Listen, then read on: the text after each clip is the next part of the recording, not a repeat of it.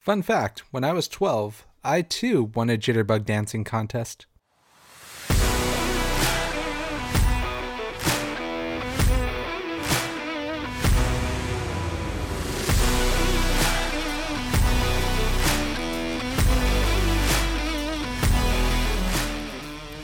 Hey there, and welcome to Post Credits with Gil Garcia, where we're going beyond the final scene of David Lynch's cult classic, Mulholland Drive.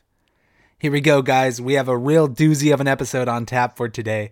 Mulholland Drive is a psychological mystery thriller that is a rabbit hole of theories, interpretations, and metaphors. I want to give a huge shout out to Rick and Steven for suggesting this movie to me. This is a movie with a tremendous reputation for being one of the finest works of art of the 21st century, but also seen as an incoherent mishmash of vignettes and pretentiousness.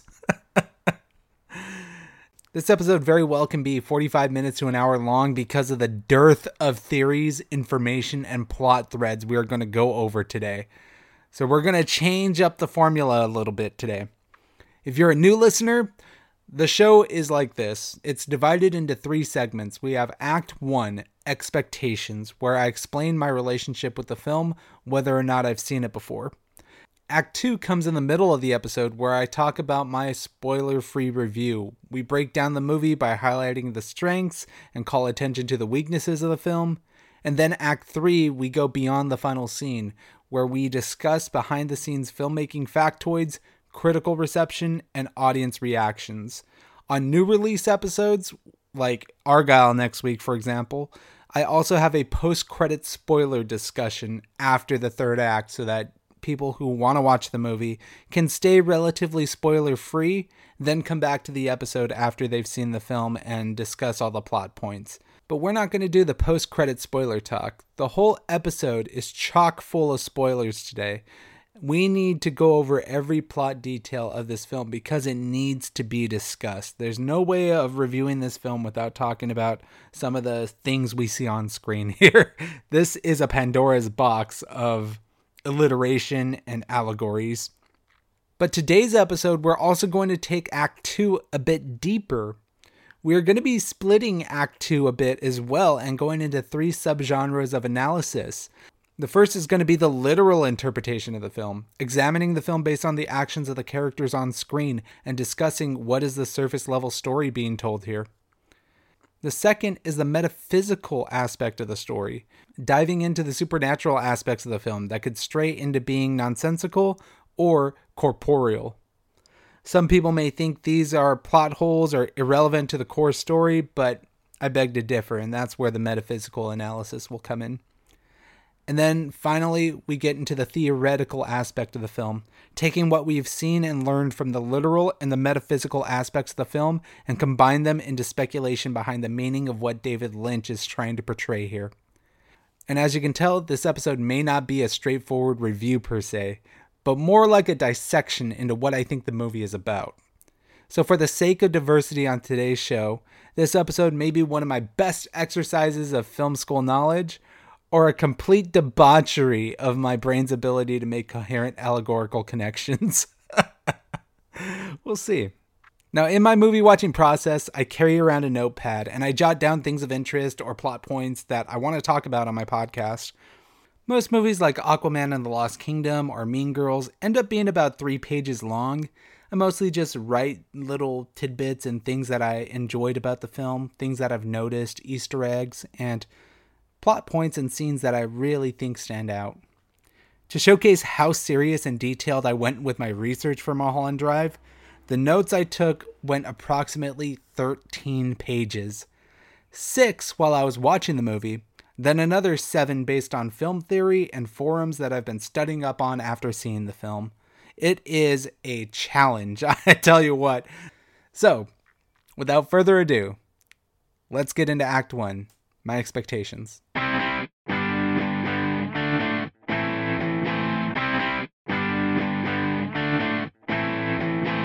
After a car wreck on the winding Mulholland Drive renders a woman amnesiac, she and a perky Hollywood hopeful search for clues and answers across Los Angeles in a twisting venture beyond dreams and reality.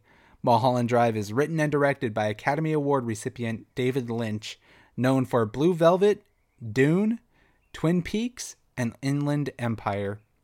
The film stars Naomi Watts as Betty, Laura Herring as Rita, and Justin Theroux as Adam Kesher. Now, what makes this episode special to me is the fact that I've never seen this movie before. In fact, I want to take the time to retract a statement I made last week during my Beekeeper episode, where I called this film an erotic thriller. Prior to watching the movie, the biggest impression I had of it was of the infamous lesbian sex scene between Naomi Watts and Laura Herring. Outside of the two scenes in the film where the two women are making love, which are extremely passionate and emotional to the story, there isn't any gratuitous violence or nudity. But that's how far removed from the story I was before I sat down to watch it. I thought of it as an erotic thriller just based on impressions that I've heard on the streets and what I've seen online. However, I wasn't completely blind to the works of David Lynch, though. In film school, one of the best lessons we learned was the use of colors to represent hidden meanings and emotions in film.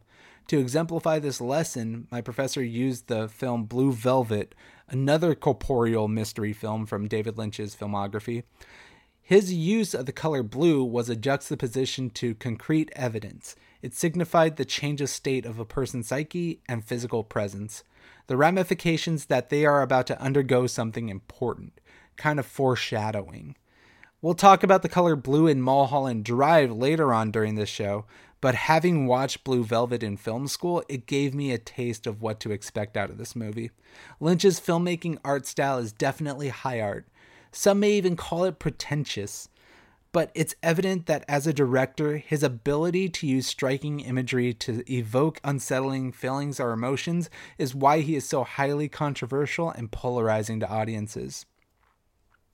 With his honorary Academy Award in 2020, it was clear that as a filmmaker, he left his imprint on the industry, influencing so many other pieces of media, whether you knew it or not. Here are some examples of video games, films, television shows that you have probably watched or played that have been inspired by the works of David Lynch. True Detective, Stranger Things, Reservoir Dogs, Pulp Fiction, Black Swan, Melancholia, Alan Wake, Control, Disco Elysium, Silent Hill, Deadly Premonition, Gone Home. The list goes on and on. Now, of course, many of those titles may be more suitable for modern mass audiences, such as Stranger Things especially, but nevertheless, they have Lynchian footprints all over them. A film doesn't necessarily have to be creepy or horror-related to have his DNA all over it. It's the constructive use of narrative fragmentation, color striking, and abstract surrealism that makes these other works of art similar to Lynch. I started this rabbit hole through the mind of the visionary filmmaker when I decided to replay the Remedy video games, Alan Wake and Control. Each of these games have very distinct atmospheres and narrative choices. Alan Wake is a missing persons mystery where a novelist discovers that the book he is writing is coming true and causing the world around him to undergo cataclysmic world-altering events. Control, which is set in the same universe as Alan Wake, is about a woman investigating the disappearance of her brother in a government building known as the Oldest House. There, she discovers that the Oldest House in the Federal Bureau of Control is a sector of the United States government that handles paracausal anomalies. While Alan Wake's set in a fictional town in the Pacific Northwest, Control is set in a drab governmental building in New York. They both contain series of vignettes that build the world that they are in, cluing us into the mystery surrounding our heroes. Alan Wake's video games predominantly are masked in navy blue, since the game is set in the wilderness of the state of Washington, while Control uses an abundance of a striking red color. The direct symbolism, art style, and direction of these games is as close as we're ever going to get to a Stephen King or David Lynch video game, and I absolutely love them for that. They are emblematic of the kinds of storytelling that Lynch is known for, an open-ended, puzzle box, mindfuck of a journey that will confuse you, leaving you wanting answers. Then, when you get close and you think you have it all figured out, they make you second-guess yourself. Very few movies have ever made me feel the way that this one did, and the anticipation to record this episode has been well worth the wait in my opinion. But that's enough gushing and anticipation. I think it's time we get to the real meat of the episode and dissect this sucker. Let's get to Act 2, the review of Mulholland Drive.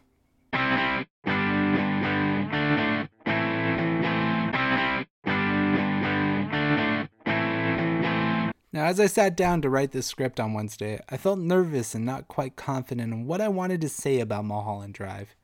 It was approximately 50 minutes or so after I watched the movie when I sat at my computer desk and began contemplating how I can properly express every idea and question I had about this movie. Staring at the blank Microsoft Word document that I had just loaded up, I got as far as writing the title of the film on the page, then closing out of the application entirely. I knew I needed more time to think about this. I was not ready. I knew I needed to watch some videos, read some articles, line up the answers I thought I knew with some of the opinions of folks that have seen the movie dozens of times. From the minute the credits rolled, I instinctively felt like this was going to be a movie that will sit with me for a while, even beckoning me to rewatch it from the beginning. The movie manifested in my brain like an earworm, a song that you hear once on the radio that gets stuck in your head all week, and I couldn't quite wrap my head around some of the things that were presented on screen.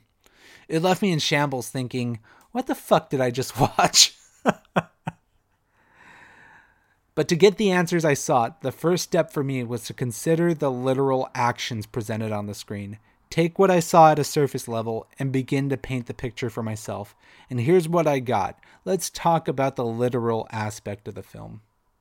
The film opens on a surrealist shot of a group of jitterbug dancers jumbling across a blue screen. The shots dissolve and are overlaid over each other as a vibrant, happy 1950s swing dance song plays. Before we leave the scene dissolves one more time on a radiating, happy Naomi Watts, smiling as a bright light shines in her face. The next thing we know, we are high above the hills of Hollywood, where Laura Herring is in a limousine going somewhere important. She calls to the driver that she doesn't know why they're stopping the limousine, as the driver turns around and points a gun at her. Simultaneously, there are two reckless drunk drivers heading straight at them, and the parties fatally crash into each other.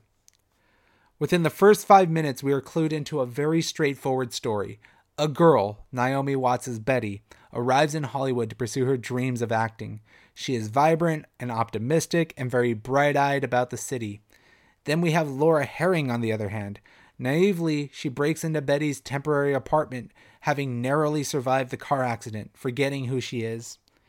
Here we are given the idea that Betty is invited from a Canadian town to audition for a big role, while her aunt is allowing her to stay.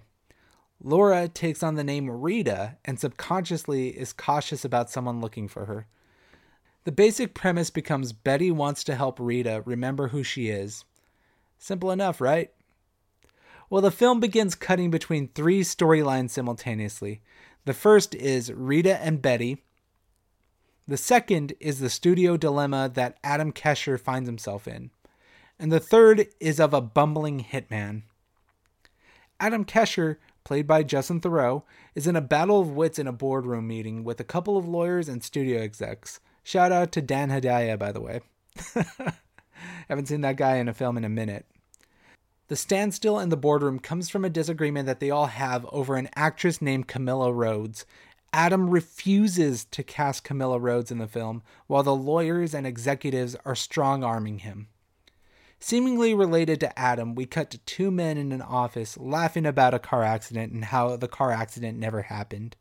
One of the men is laughing about it, while the other is looking suspiciously at a black book that's on the desk between them. The man standing up looking at the black book then shoots the man that was laughing at the desk and then proceeds to loot the book before he realizes the bullet he used to shoot the guy went right through the wall and hit a woman in the room next door, leading to some hijinks where he then has to try and silence the woman that he shot on accident and then have to kill the janitor that saw him try to silence the woman. It's a pretty hilarious scene altogether, and it's going to be pretty important later on. Throughout the runtime of the film, we bounce between these stories, discovering a lead that will connect Rita to a woman she once knew named Diane. Adam, after refusing to cast Camilla, walks in on his wife cheating on him, gets beaten and thrown out of his house. Then he gets strong-armed by a man named The Cowboy into retracting his choice of actress. Here, Rita and Betty's sexual relationship really begins to take shape after Betty nails an audition where everyone except the casting director loves her performance. For helping her prepare for the audition, Betty agrees to help Rita trace their lead. While breaking into Diane's apartment, Rita and Betty find Diane's rotting corpse. Apparently, Diane has been dead for weeks. After a foreboding threat from a neighbor, Rita and Betty agree to disguise Rita's appearance to keep her safe. That night, the two consummate their relationship and the two women make love. The scene is so beautifully shot with a powerful swell of the score, and Betty exclaims that she is in love with Rita. The love scene then transitions to what is the most important moment of the movie, the aspect of the movie where most people believe it goes off the rails. Rita wakes up in the dead of night, 2 a.m. to be exact, screaming the word silencio. She then tells Betty that there's somewhere they have to go. Now, I believe, is as good of a time as any to transition to the next point of the review. Let's talk about the metaphysical. The Club Silencio scene represents a transition point in the movie. It begins to blur the lines between the irrelevant shots that we've seen throughout the first act and call into question more abstract ideas. I mentioned earlier on in this episode that Lynch uses the color blue as a presentation of secrets and change. At Club Silencio, the two women experience a stage play where a magician monologues about existence being a recording and that everything is a lie. Inside the theater, the lights strike from red to blue and we see a blue-haired woman overlook the stage. A woman in a red dress steps to the microphone and sings a haunting rendition of Crying by Roy Orbison.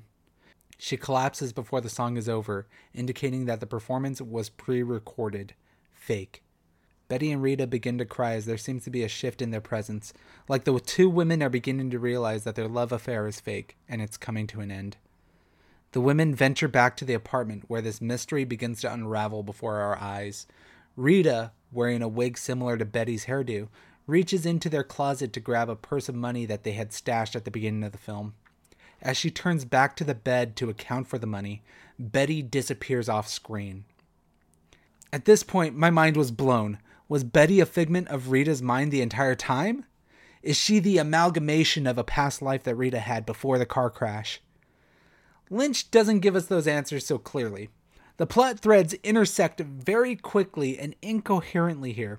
We see a shot of the men at the diner at the beginning of the movie, the hobo behind the Winkies, Adam directing a film with Rita, giving his assistant director a lesson on how to direct how two actors should kiss, Betty waking up in Diane's apartment. What the fuck is going on? Now, prior to these final 30 minutes, I think the movie did a pretty good job of keeping things nice and tidy together for people to follow along in a literal sense. By now, audiences would have forgotten about the shots of the two detectives at the car accident, Dan mentioning his dream in the Winkies, and the opening shot of the camera diving into a pillow. Those shots, as singular and insignificant as they seemed at the time, turn out to be huge clues into the real meaning behind this film. We never really know who the main protagonist of the story is because it is shifted between three main unreliable narrators, Betty, Rita, and Adam. And these lines blur even further when Betty and Rita begin to refer to each other as Diane and Camilla, names that we've heard throughout the middle act of the movie. Camilla is the name of the actress that Adam didn't want in the leading role of his movie. And Diane was the woman Rita was trying to find when she was suffering from amnesia. Spoiler alert if you're planning to watch this film with fresh eyes. Before we begin to tie the loose strings together, we get strong implications that Diane and Camilla are the actual names of Betty and Rita. The shots we see of them in the final 30 minutes aren't imaginary. They are the literal present-day retelling of their story. You see, Diane and Camilla are actually co-stars in a film together, working under director Adam Kesher. Diane exposes this truth in a scene where the two women are arriving at a Hollywood engagement party. Diane and Camilla fell in love, but jealousy and hatred began to sour their relationship when Camilla's career began to take off without Diane. It even went as far as Camilla engaging in a love affair with Adam. Diane begins to see Camilla as a casting couch actress, the kind to sleep their way to the top. Camilla not only breaks off her relationship with Diane, but she embellishes in Diane's pain, inviting her to an engagement party between her and Adam, where she relishes it by kissing another woman in front of her. At this engagement party, we see shots of the cowboy, Coco, who is the apartment manager, and the fake Camilla Rhodes. This will become important in a bit. Diane's life begins to tailspin, and we see her at the Winkies' diner meeting with the inept hitman from the first act of the movie. Here, we see her put a hit on Camilla for embarrassing her at the engagement party. The hitman tells her that if he is successful, she will receive a blue key at her apartment. No details will be revealed to her, but she will know that the job is done. Diane the next day violently cries and masturbates as she finds the blue key on her coffee table. She knows what she's done. A few final remaining shots conclude with Diane haunted by the two elderly folks from her arrival in Los Angeles. That leads her to bed when she pulls out a gun from her bedside table and then shoots herself. The final seconds of the film transitions from the terrifying hobo outside of Winkies to a beautifully terrifying dissolve of Diane and Camilla, beloved and adored, overlaid with a shot of Sunset Boulevard. We close with the final image being the woman in the blue hair at the club whispering "Silencio" as we fade to black.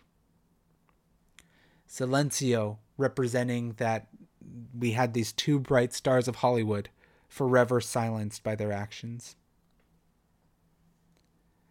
Now that we have a general idea of the plot and the important insert shots, it's time we talk about the theoretical component of Mulholland Drive, the aspect that makes this movie a timeless classic and one that people are still debating over to this day. This movie really sat with me for a few days, especially when I revisited some of my favorite moments of the movie. The final seconds alone are masterful pieces of filmmaking, everything from the score to the way that it's shot, the dissolve. It's beautiful how it's done. So what does this all mean? Besides the literal reasons and actions of Diane, this film is a cautionary tale about the horrors of the Hollywood dream, the sexual abuse, the corruption, the machine that chews up and spits out the hopeful and optimistic.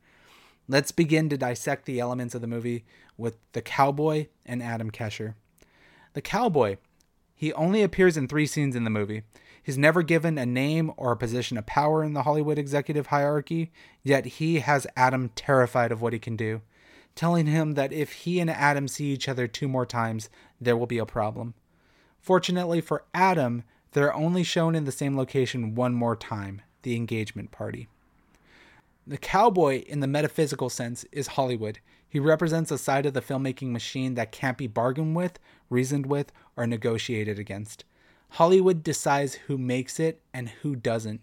He even presents a throwaway line about the fate of Camilla Rhodes not being Adam's to make. It's a bit of foreshadowing of what is to happen between the 2 women. Let's now talk about the hobo, the one and only jump scare in the film and possibly the most iconic gif you'll see from Mulholland Drive.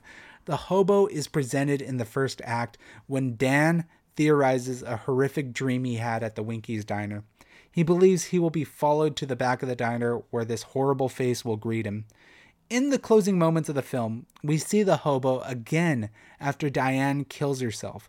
They begin to appear in a blue light and then it dissolves to the city skyline.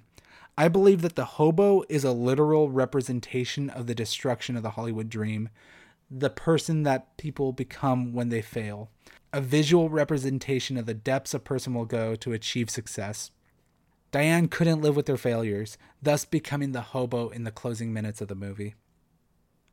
So what do these themes mean in the context of the film's sporadic jump cutting? I spoke briefly about the movie opening with the camera panning across a room and down onto a pillow. These depictions of Betty and Rita are all delusions of Diane's. They are a pure representation of her fantasy life with the woman she loved, where they meet by coincidence and Betty becomes a highly coveted, highly successful Hollywood star.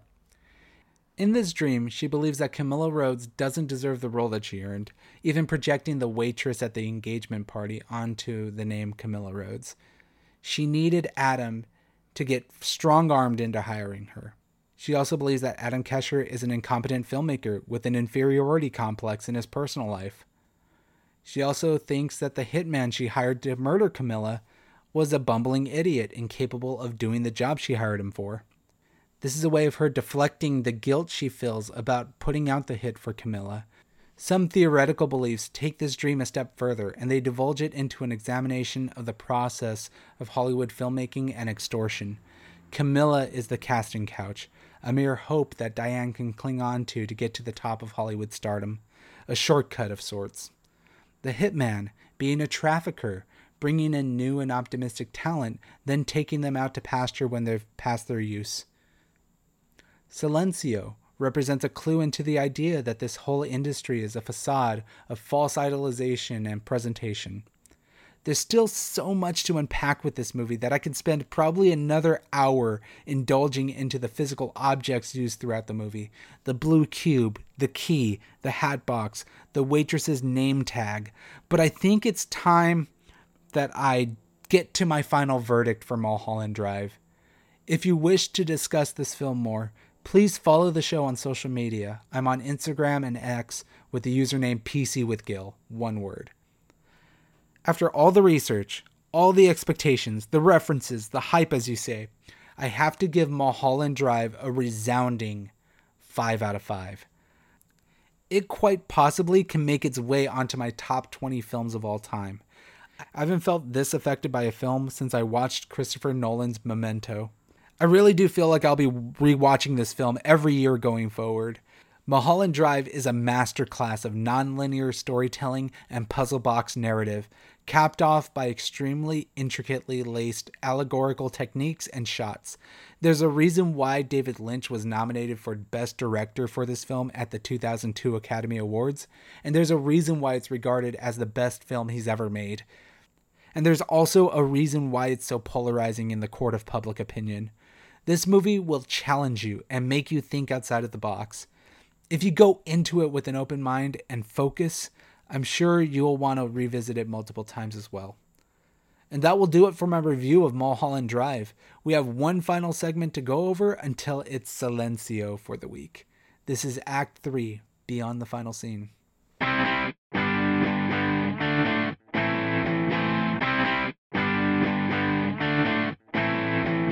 As I hinted before, Mulholland Drive is an Academy Award and Golden Globe nominated film, earning accolades for Lynch as a writer and director, and also accrediting Angelo Badalamenti for his beautiful haunting score. On Rotten Tomatoes, Mulholland Drive lands at 84% certified fresh. The critic consensus says David Lynch's dreamlike and mysterious Mulholland Drive is a twisty neo-noir with an unconventional structure that features a mesmerizing performance from Naomi Watts as a woman on the dark fringes of Hollywood. Audiences who use the website score the film at 87% fresh as well, with a super reviewer on the website quoted as saying, Mulholland Drive has to be the best Lynch film. It has everything that makes some of his other films not so good, but here it just works. In fact, it works extremely well. It is, of course, hard to describe, but if you haven't seen it, then seriously get this movie into your eyeballs. A rare, unforgettable, and deliciously weird experience. Truly entrancing. Normally, when I give you guys positive reviews of a film, I like to balance them out with some negative reviews. This is the part where I normally highlight those differencing opinions. But I'm going to save you some time by not reiterating a lot of the homophobic and intensely radical conservative reviews I saw on the website. There's some nasty stuff that people have written about this movie on there. However, there is a singular one-star review that I think is worth noting, and it highlights how polarizing this movie can be for the casual audience. Max V writes, "This movie actually sucks. I hate that the plot twist was, oh wow, none of it was even real. What a great feeling trying to figure out what the hell is going on for 2 hours, only to have the classic, she was just crazy trope thrown at you. Only good part was the Spanish version of Crying by Roy Orbison. Otherwise, garbage." I think this review is a clear example of someone who misunderstood the final hour of the film, and they kind of interpreted it their own way. Because after all, that's what Lynch was aiming for. You take from the film what you want, but if you dive deeper, you'll find something more meaningful. Max here dismisses the film as being just a stereotypical crazy person twist, but there's a lot more at play here. It's a very surface level observation that he gives, but emblematic of some of the other reviewers that I've seen online. Let's now get to the final portion of Act 3. Let's dive into some filmmaking factoids. The first factoid is one that is so strangely relevant to the subject matter of Mulholland Drive. Naomi Watts actually lost health insurance and faced eviction from her apartment shortly after filming for this movie wrapped. She was ready to quit acting and leave Los Angeles, but her close friend Nicole Kidman talked her into staying until after this film was released. Good call there by Nicole Kidman. To follow up that last one, here's a particularly interesting note of the fabulous Naomi Watts. On a particularly bad day of auditioning in Hollywood, before she landed the role in Mulholland Drive, Naomi Watts was driving along Mulholland Drive. She actually imagined herself turning the wheel and going over the edge to her death. After several years of getting nowhere and largely being ignored by casting directors, Watts was shocked that not only did director David Lynch meet her in person, but he asked her questions about herself and immediately she felt relaxed. It's hard to put into words, but perhaps maybe this movie saved Naomi Watts' life. This film is dedicated to Jennifer Syme, a young actress whose story is similar to that of the character of Betty, but who in fact died in a car accident after the bulk of the film was completed. She once worked as an assistant for David Lynch before her death. It's so horrifically coincidental. This next one comes straight from the man himself, David Lynch. He says, in this film there are many objects that are blue, and even a character associated with the color blue. For example, there's a blue box, a blue key, a blue-haired lady with blue eyeshadow on, blue lights, blue walls, and blue smoke. The use of the color blue is used in significant ways in other Lynch films, such as Blue Velvet, Twin Peaks Fire Walk With Me, and Lost Highway. I mentioned the significance of blue earlier on in the film, and here David Lynch reiterates my point. During the scene where Betty convinces Rita to call the police and ask info about the car accident, Betty says to her, "Come on, it'll be just like in the movies. We'll pretend to be someone else." This statement foreshadowed that the first and second acts of the film were an extended dream of Diane's. Diane's dream shows that she's trying to cope with her failed acting career and love life by escaping into a fantasy world and pretending to be another person through Betty Elms. Now for our final factoid. David Lynch himself has made it a point to affirm that there is a definitive plot and meaning to this film, unlike most of his other works, which are super ambiguous. He hasn't confirmed anyone's theories per se, but he has confirmed that someone out there has got it completely correct. Now, before we wrap up the show, here's one final nugget for those of you who wish to watch this film for yourself. Here are David Lynch's 10 clues to unlocking Mulholland Drive. Number 1. Pay attention to the beginning of the film. There are at least 2 clues revealed before the credits. Number 2. Notice the appearances of the red lampshade. Number 3. Can you hear the title of the film that Adam Kesher is auditioning actresses for? Is it mentioned again? Pay attention to that. Number 4. An accident is a terrible event. Notice the location of the accident. Number 5. Who gives a key and why? Number 6. Notice the robe, the ashtray, and the coffee cup. Number 7. What is felt, realized, and gathered at the Club Silencio? Number 8. Did talent alone help Camilla? Number 9. Notice the occurrences surrounding the man behind Winkies. And number 10. Where is Aunt Ruth? Those are questions for you to ask yourself if you decide to watch Mulholland Drive. And that is it. What a crazy, beautiful, and bizarre little puzzle of a movie. One I will never forget. And one that I'm glad that I bought on 4K Blu-ray disc, because I want to go back to this every year from here on out. I love this movie. If you haven't already, please subscribe to the show on Apple Podcasts, Spotify, and YouTube. I'll be launching my first video on the YouTube page here shortly, so look out for the announcement when it goes live. Next week, I'll be reviewing the newest Matthew Vaughn action film, Argylle. So that's going to be it for me today. I think I'm going to go lie down for a bit. I'm a bit exhausted from this. This was a doozy of an episode, and it took a lot of time and research in order to get this done. And I'm so glad we're finally through it. I hope you guys have a great week, and as always, go catch a movie.